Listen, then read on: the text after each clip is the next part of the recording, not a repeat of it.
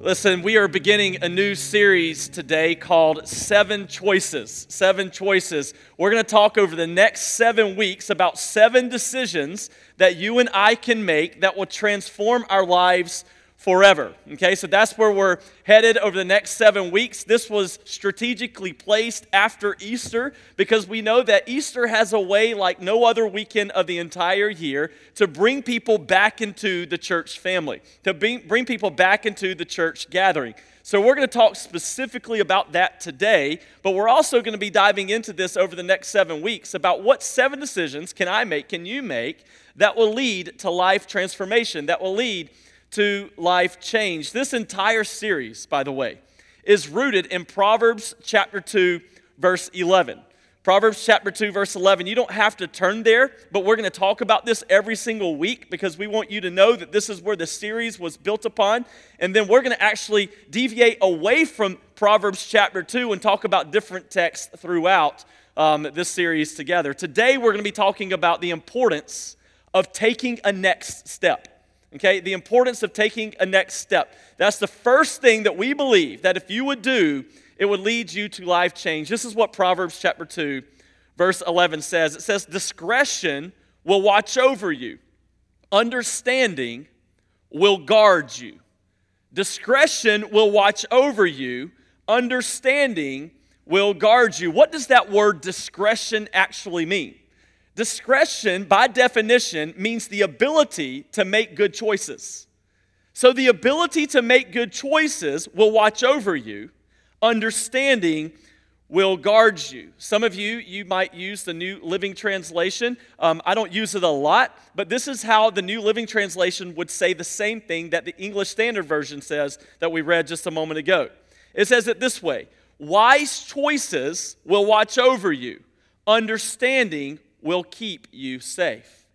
So what does this mean? What is the wisdom that we can heed to our lives based on Proverbs chapter 2, verse 11?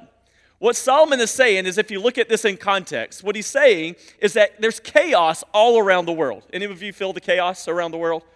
I mean, it doesn't take much to see how chaotic the world is becoming, if not how chaotic the world already is.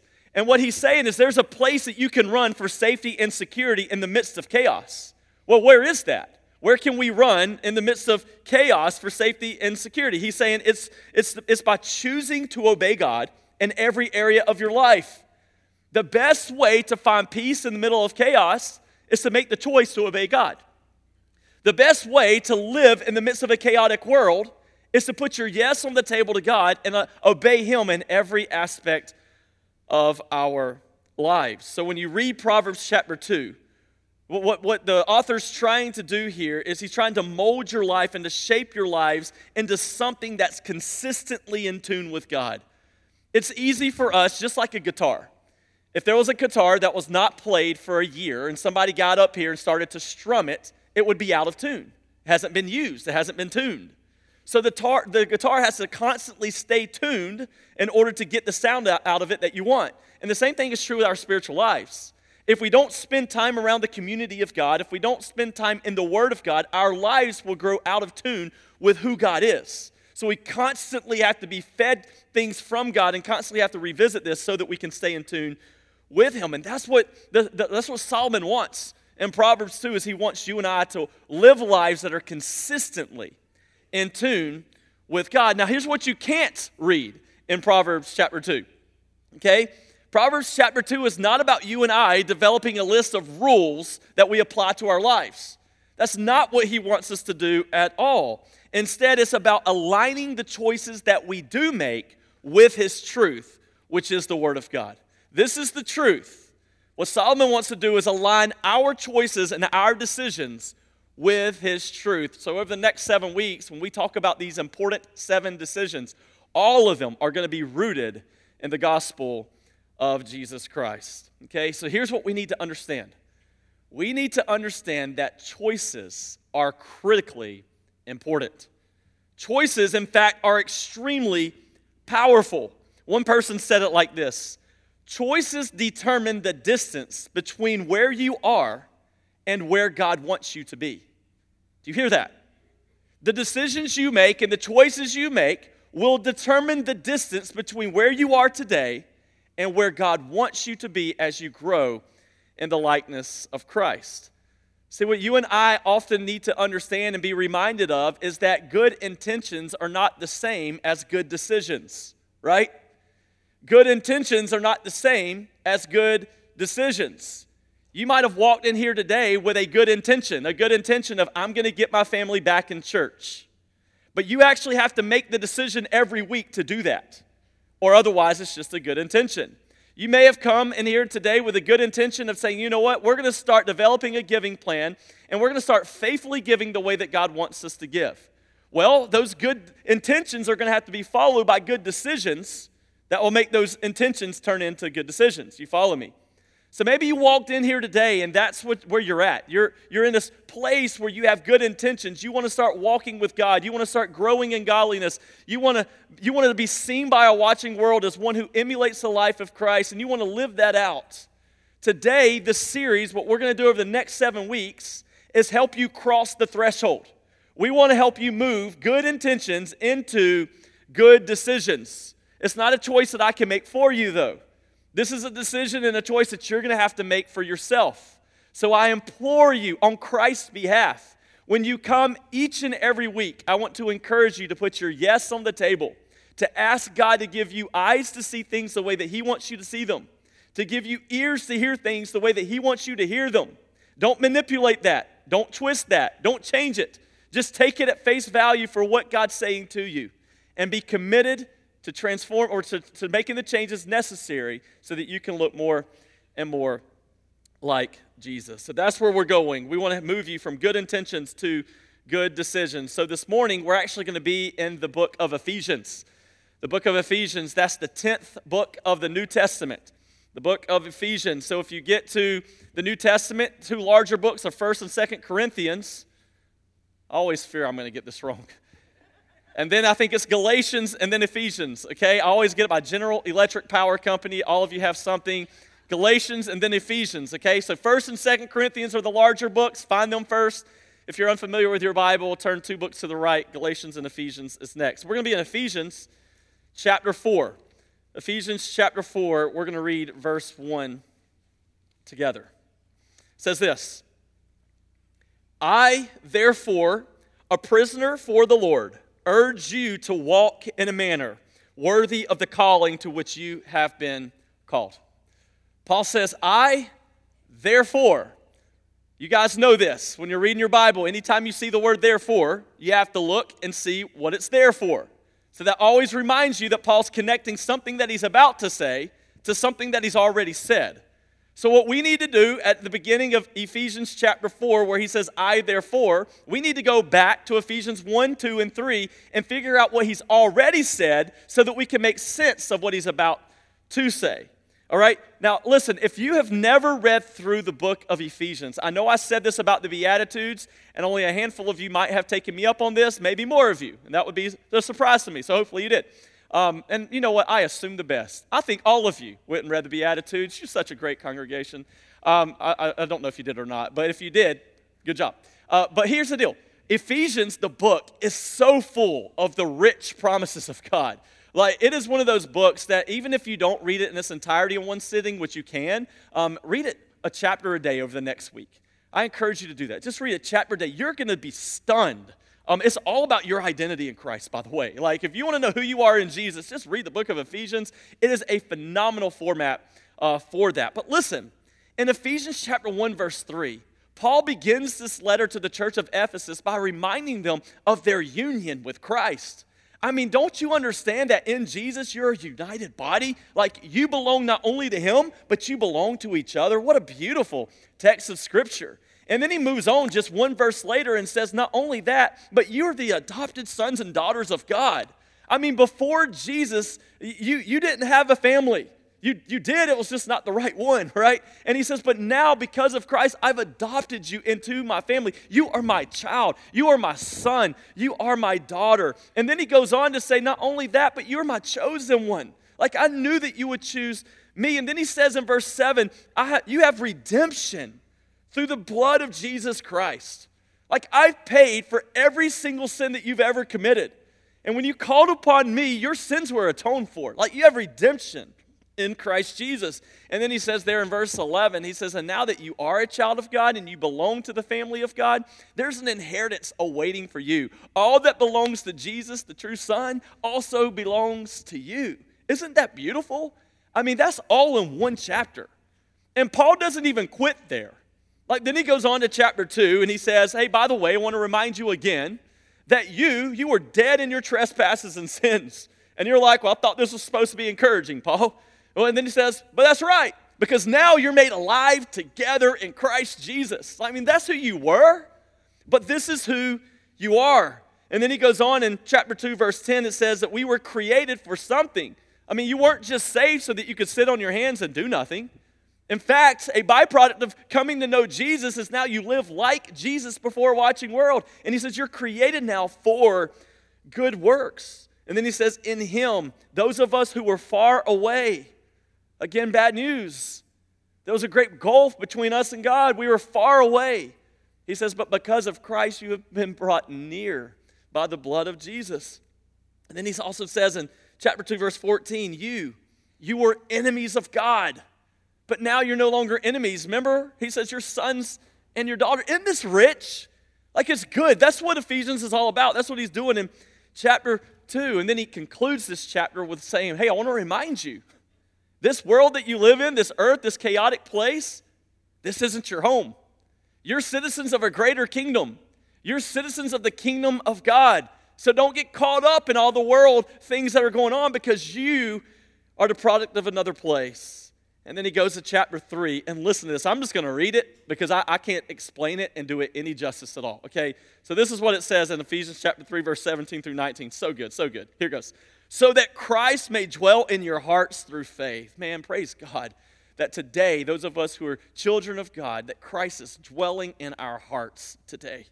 And then he says, through faith, that you being rooted and grounded in love may have strength to comprehend with all the saints what is the breadth and length and height and depth, and to know the love of Christ, which surpasses all knowledge and understanding, that you may be filled with the fullness of God. I mean, that is a rich text of Scripture. So deep and so good. And Paul says, now that I've given you that context, chapter 1, chapter 2, and chapter 3, he says, now I therefore, a prisoner of the Lord, urge you to walk in a manner worthy of the calling to which you have been called. Here's what you have to understand from this. This is it. When we embrace the love of Christ, we also embrace the life of Christ. And for some of us, this is a newsflash. When we embrace the love of Christ, when we've been saved by who He is and what He's done, when we have bought into this reality that Jesus has done everything necessary for our salvation, when we've come into contact with this immeasurable, like no end to it type of love, when we buy into and embrace the love of Christ, we simultaneously embrace the life of Christ. We have to now step into the life that we have been called to live. You do understand that your salvation is a calling. No man comes to the Father unless the Spirit force draw him. So when God calls you, you respond to His call in salvation. That's how it works. You don't come to Christ on your own terms. You come to Christ on His terms. He calls, and you come. Now you have that responsibility in and of yourself to make that decision. But here's the deal. Here's the deal. Once you become a child of God, you have to, as Paul says, you have to step into the life that you have been called to live. I urge you. By the way, when Paul uses that word urge, there's urgency in it. He's saying, I'm pleading with you on Christ's behalf to walk in a manner that's worthy of the calling in which you've been called. When you embrace the love of Christ, you also embrace the life of Christ. You can't say, I want to experience the love of God and be saved by the gospel. I just don't want to live like the Bible tells me to live.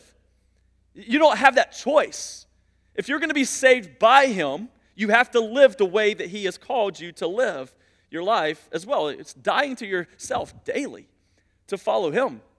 It's every single day recognizing that you can't make it in and of yourself, that you need Him to empower you and to give you everything necessary to accomplish the task of every day. So how do we do this? How do we take our next step to live out this new life that we now have in Christ? Here's what you need to understand this morning. Listen, we don't take next steps accidentally. Nobody in this room has ever taken a next step accidentally. It requires intentionality on your part. It even requires intentionality still on my part. Like, God's not finished with me. I'm still a work in progress now, sure. He who started the good work will be faithful to complete it. We're told that in Scripture. So he's still working on us. We're still being conformed into his image, but every single day, taking my next step as a child of God and taking your next step as a child of God requires intentionality on your behalf. It will not happen accidentally. It's a decision that you must make. And here's what I believe. I believe by your mere presence here today, and even those who are watching online, I believe by you joining in, by you being a part of this today, I believe you want to grow in godliness. I believe you want to take your next step. And I'm not just saying that. I truly believe you want to do that. You want to look more like Jesus today than you did yesterday. I believe you want to step into the freedom that Christ offers you in his salvation. You want to be more like Christ. And my goal throughout this whole series is going to be to help you do that. So now let's jump down to Ephesians chapter 4. Okay, I wanted to give you that context of what's happening here in the book of Ephesians, but also Ephesians chapter 4 specifically. And now we're going to focus on verses 11 through 16 for the remainder of our time together, okay? This is what it says in Ephesians chapter 4, verse 11.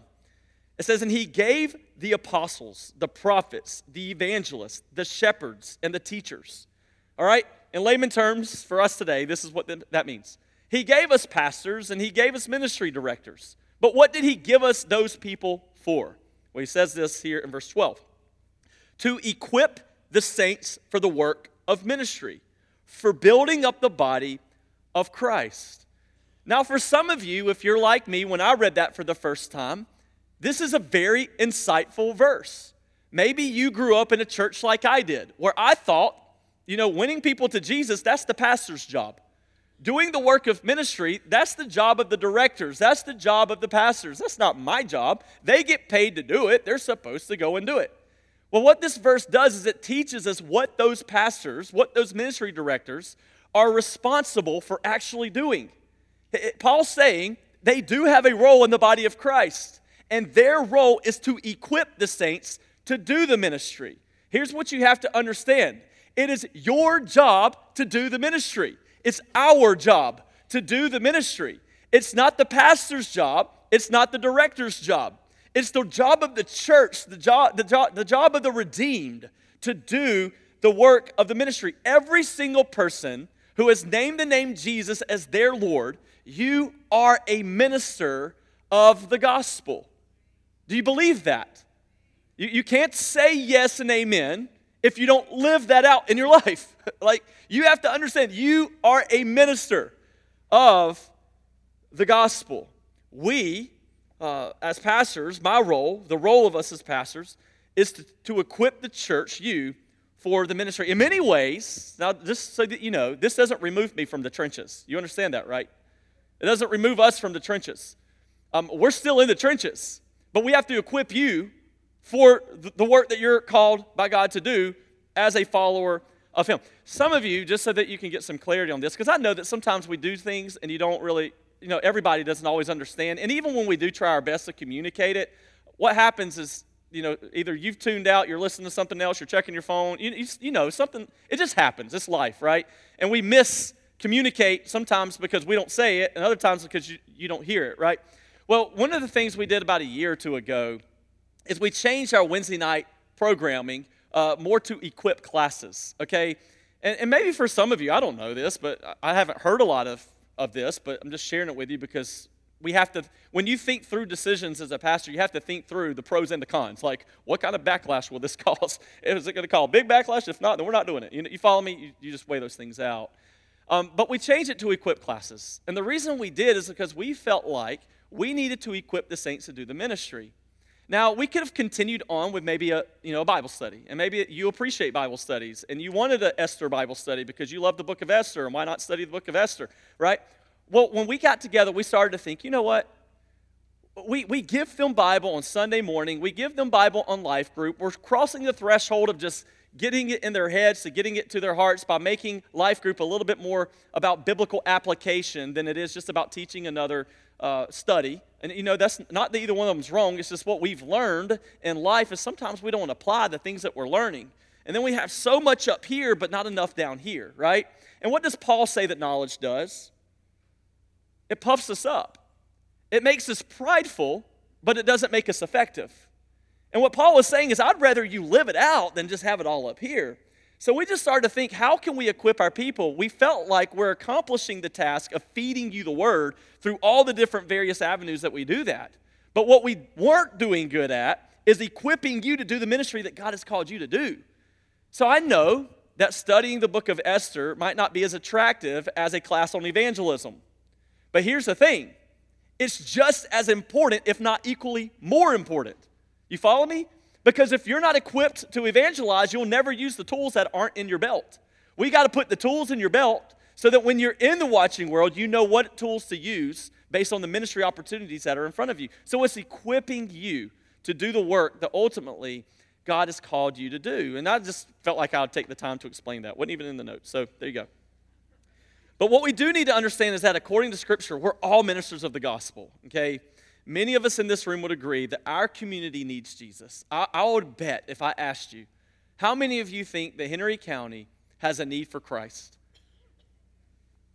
Yes, you would say absolutely yes. Well, don't you understand that God put you in Henry County to be the light in the darkness? Let me challenge some of you. Some of you are going to say, you know what, the flow of traffic. Whew, Lord child, it's enough to stress a mule out, right? And they don't get stressed easily. I mean, those jokers will walk like beside the edge of the Grand Canyon. That's my wife. It'll stress you out if you're riding the mule. It won't stress the mule out at all. Henry County traffic will stress the mule out. Maybe you don't like the congestion that's coming into our county. Some of you, you're just like, man, there's so many people. I'm building apartments everywhere. Like, there's so many people that are moving here. Praise God. God is bringing the nations right to our backyard. And we get a chance to win as many people to Jesus as we can possibly do. And we got more fish in the sea that we get the opportunity to catch. And you know what naturally the enemy does? Oh man, I should move out of this town. So I can go live in the country and reach nobody. But you know what? It'll be me and my family and I'll be happy. And I started to think about that. Like how crafty of the enemy to take the light out of darkness so that the light becomes ineffective and idle wherever it's at. Some of you, you're thinking, that, well, I was thinking about that. You're making me feel guilty. I'm not, this is not condemnation, right? This is conviction. Like, you need to understand, we're missionaries. And God's taking us to a place that doesn't know Jesus. And we have an opportunity in front of us to reach these people for Christ. And what a tremendous opportunity we have. We used to have to send people overseas so that we could do cross-cultured ministry. Not anymore. The cultures are so interchanged now that we can do that in our own backyard. We're still going to send people overseas. But you know what I mean? Like, what an opportunity that we got to reach so many more people. So many of us in the room, we agree that our community needs Jesus. We just have to start living like it needs Jesus. And we have to start representing Christ the way that we're supposed to as ambassadors. He says you have been saved by Christ, so you're now reconciled to God, but you're also now called into the ministry of reconciliation. You know what that means? It means now it's your job as ministers of the gospel to see other people reconciled to God. That means you have to proclaim the gospel from actually your mouth. James talks about this. Like, you have to have a balance of what you do in your life with your actions and what you say out of your mouth. Like, there has to be a balance between those two things. You can't start to think, I don't need to say anything as long as I live righteously. No, that doesn't work at all. That's not what Paul argues. Paul says, no, you actually have to persuade people through the proclamation of the gospel of their need for Christ and help them see the idols of their hearts. That's what we're here to do. Goodness, anyway, I spent way too much time. This verse teaches us two things, okay? First, a congregation it's not an audience, it's an army. A congregation is not an audience, it's an army. You know what an audience is? They come back every week so they can be entertained. And by Tuesday, if not by Monday, if not by lunchtime on Sunday, depending on how entertaining it was, you know, the buzz is worn off. It's like a drug. That's what entertainment is. You get entertained for a little bit, you get that fix in, but then you need it again because it wore off. It doesn't last. It's not sustained by anything. But you're not an audience. Like, you're not coming here to be entertained. You're a body of believers, baptized believers who have regenerate hearts. You're not the same person you once were if you have placed Jesus as the Lord of your life. You follow me? Now you're on a team and a family. You are an army. You know what an army does? An army goes to war. They share the same mission. The commander gives the mission, and you go and you tackle it. You accomplish it. Our commander, God Almighty, has given us a mission, and it's up to us to accomplish it. We're not an audience, we're an army. But second, it teaches that the entire church must be engaged in the mission. The entire church must be engaged in the mission. The mission belongs to all of us. It's the same mission. We can't have 7 different missions. We have to have the same mission. God gives us the mission, and then we follow the mission that he gave. We all have a role to play. See, the job of the pastors is to do ministry with the saints, not do ministry for the saints. We have to understand that this is what this verse is teaching. You know, I would believe that most of us want to be a part of a movement of seeing Jesus made famous in all the earth. But you know how you turn that from you move from a slow leak of that to a great waterfall of that? You know how you do it? You all buy into the same mission. When you engage in the mission, more happens. If it's just 5, the pastors that are engaged in the mission, well, you're going to see a leak. But if you take the 1,000 people or plus that are here and you start to all be engaged in the mission, can you imagine what would happen? I'm not talking about what would happen with us as a church. I'm talking about what would happen in the realm of eternity. Like, more people would now reside with us for all eternity in heaven and have a relationship with Jesus than ever before because we're all engaged in the mission. And then it says this in verse 13. Until we all attain to the unity of faith and of the knowledge of the Son of God, to mature manhood, to the measure of the stature of the fullness of Christ. This is the job description, okay, for all of us as children of God, to mature to Christlikeness. That's what God wants to do. He wants to mature every single one of us to Christlikeness. So Paul, I love what he does. Instead of telling you what now to go do, he's going to tell you why you need to do it. Let the why drive the what, is what Paul's saying. I want to tell you why you need to take your next step, not what you need to do, so that the why would drive you to do it. Make sense? All right, so the question on the table is this. If he tells us to take next steps, why should we take them?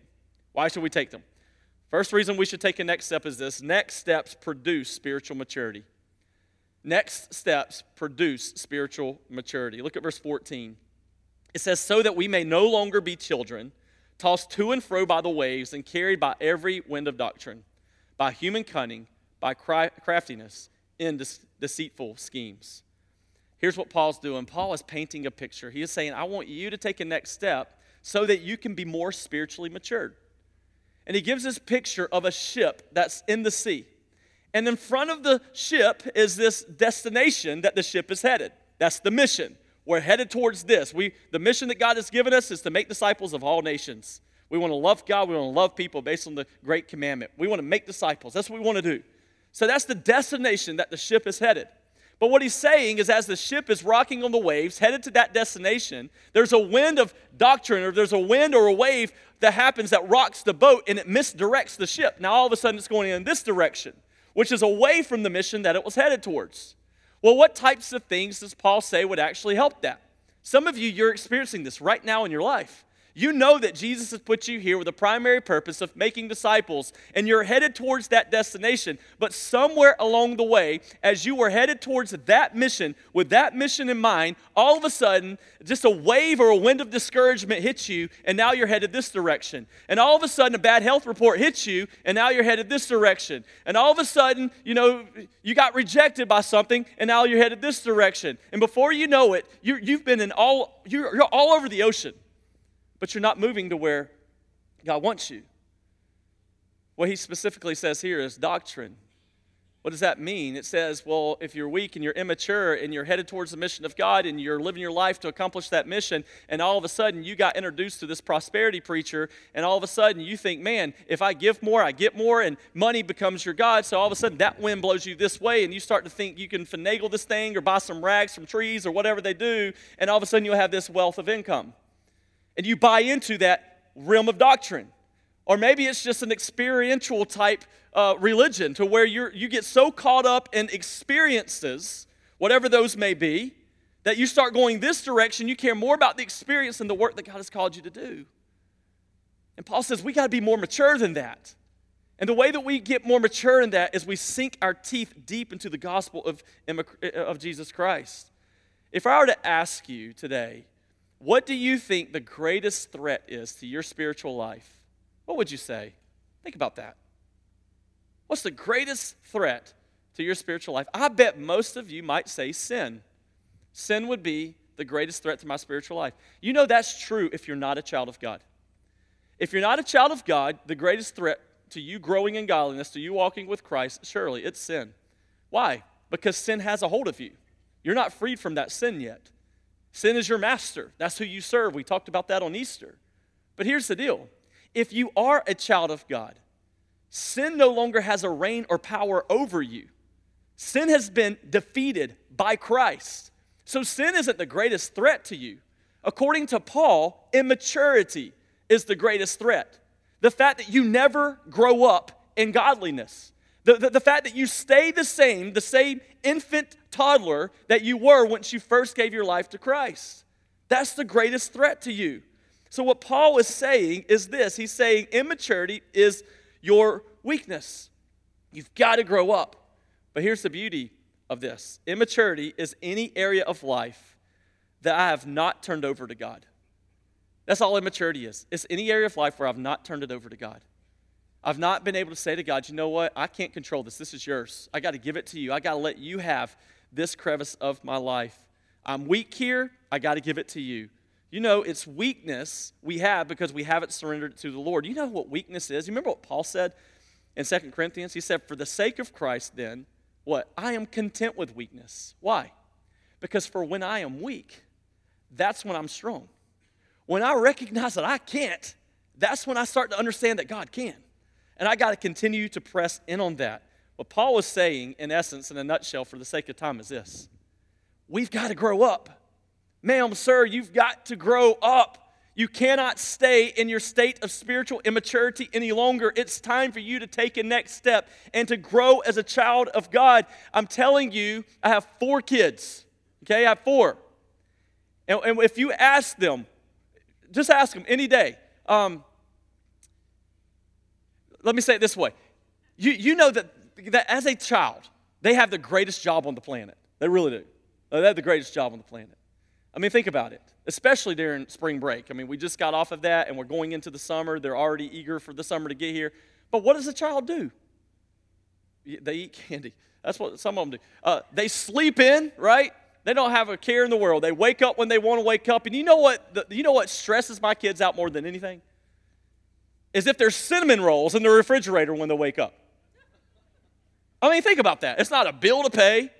It's not, a job, a career. It's none of that. It's merely, is there cinnamon rolls in the refrigerator, right? And by the way, talking about cinnamon rolls, I mean, just think about that. It's just like this rolled up dough that just has like butter and cinnamon and sugar all sprinkled throughout it. And then it's just lathered with this like cream cheese icing. Anyway, but it sounds delicious. I mean, so I could understand why not having those would stress them out. But that's the biggest concern they have. Then they go outside, they play all day, right? That's what kids do. They go outside, they play all day. They're on the trampoline 1 minute. They're throwing water balloons at each other the next. They're making a wreck of your front and backyard. Like, they just go outside, they play all day. They're in and out of the house. They have not a care in the world. But if you were to go up to any of my kids and say to them, Ryland, Reagan, Reese, River, what do you want to be when you grow up? The answer you're not going to get is, I just want to be a kid. They all say, man, I want to be a dentist. I want to be a doctor. I want to be a teacher. I want to be a policeman. That's what they say. That's what my children would tell you. Why? Because there's something within them that they know that they're created for more. Sure, They're totally dependent on their mom and dad right now. But they're working towards that place of independency where they know that there's something that God has put in there that's for more, created for more than just staying right here in their state of immaturity where they're at. This is what Paul's saying to you. Is sure, you might not have a care in the world as a spiritually immature child. But at the end of the day, you were made for so much more than that. Aspire to be more in godliness. Give him more of your life. Take steps towards where you grow in this state of maturity where he can use you to make changes in the world. So next steps produce spiritual maturity. Secondly, next steps cultivate Christlikeness. It says, rather than speaking the truth in love, we are to grow up in every way into him who is head. That's a beautiful promise of Scripture. Just become more like Christ. Quick story, and I'll move on from this. I told you at the beginning of the year what I'm asking God to do in my own heart personally. The word for the year is what? Anybody remember? Gentleness. That's my word for the year. Not yours, mine. You can steal it, but mine. I can share it with you. All right. This is just a way of helping you know that even I'm still in this place where God's maturing me into Christ-likeness. Some of you know that I have referred to myself as being aggressive, and what does that mean, okay? This is an example of that. My wife and I were in an international airport. We see a Burger King. We're starving. We go to the cash register. We buy a burger, right? This is early in our marriage, okay? So we buy a burger, right? And I express. International airport, there's language barriers. I express. I want extra ketchup, and they're still looking at me like, I don't know what that is. And you know how you do? You're like, ketchup.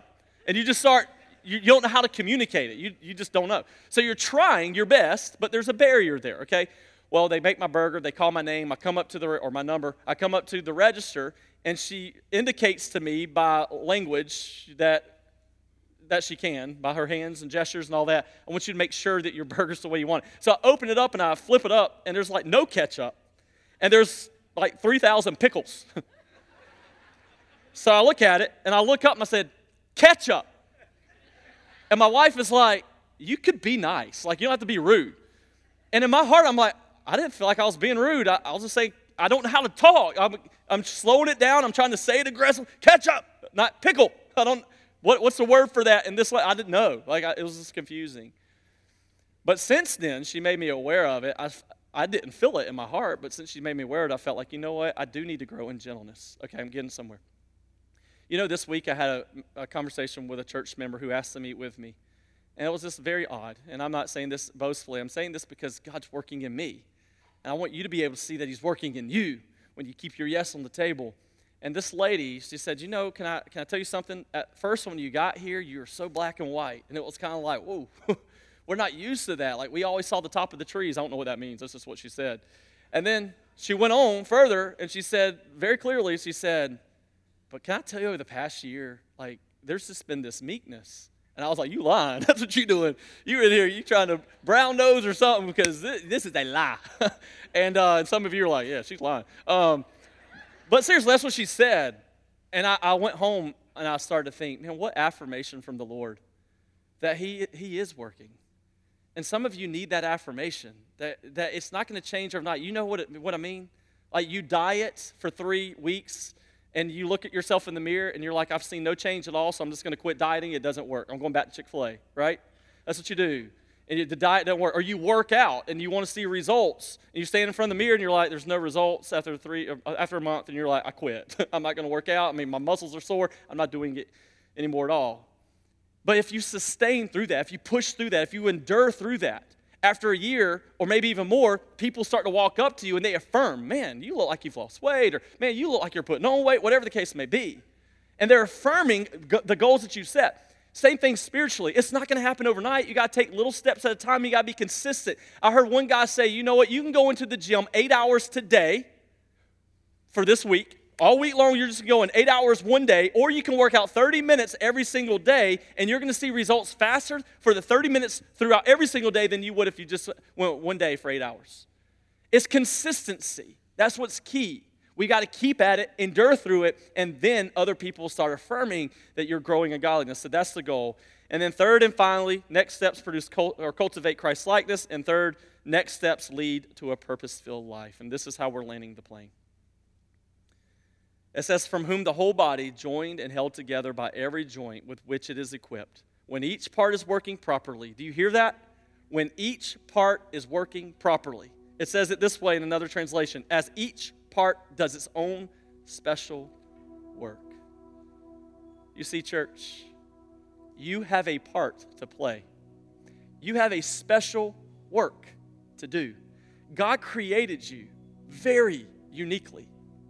He created every single one of us in this room to be a little bit different than every other person in this room. He put intricate details into your life so that you could be the man or the woman that you are today. He put you through things in your past so that He could make you who you are today.